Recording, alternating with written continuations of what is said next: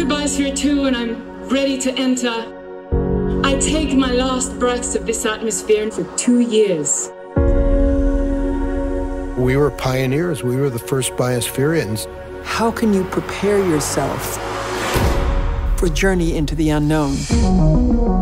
A biosphere is a closed system with plants and animals and the atmospheres all inside. We called it Biosphere 2 because Biosphere 1 is the Earth.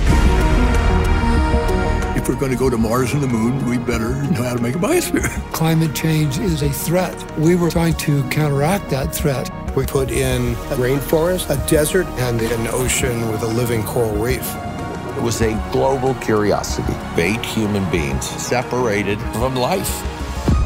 I don't know any innovative human organization that doesn't have cult-like aspects. We called ourselves synergists. John Allen was a very good leader.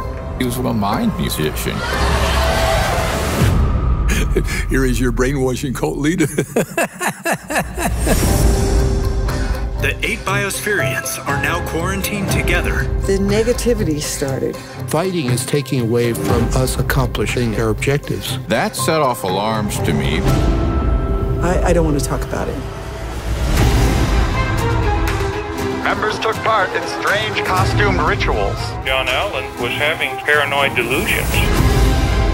Things were falling apart. There was something to hide. And this really shocking thing happened. There was a sudden spike in CO2. We were suffocating and starving. It was not legal. Everything that could go wrong went wrong. Here is this capsule of life from Earth. It was science fiction without the fiction. This is an incredible moment. The future is here.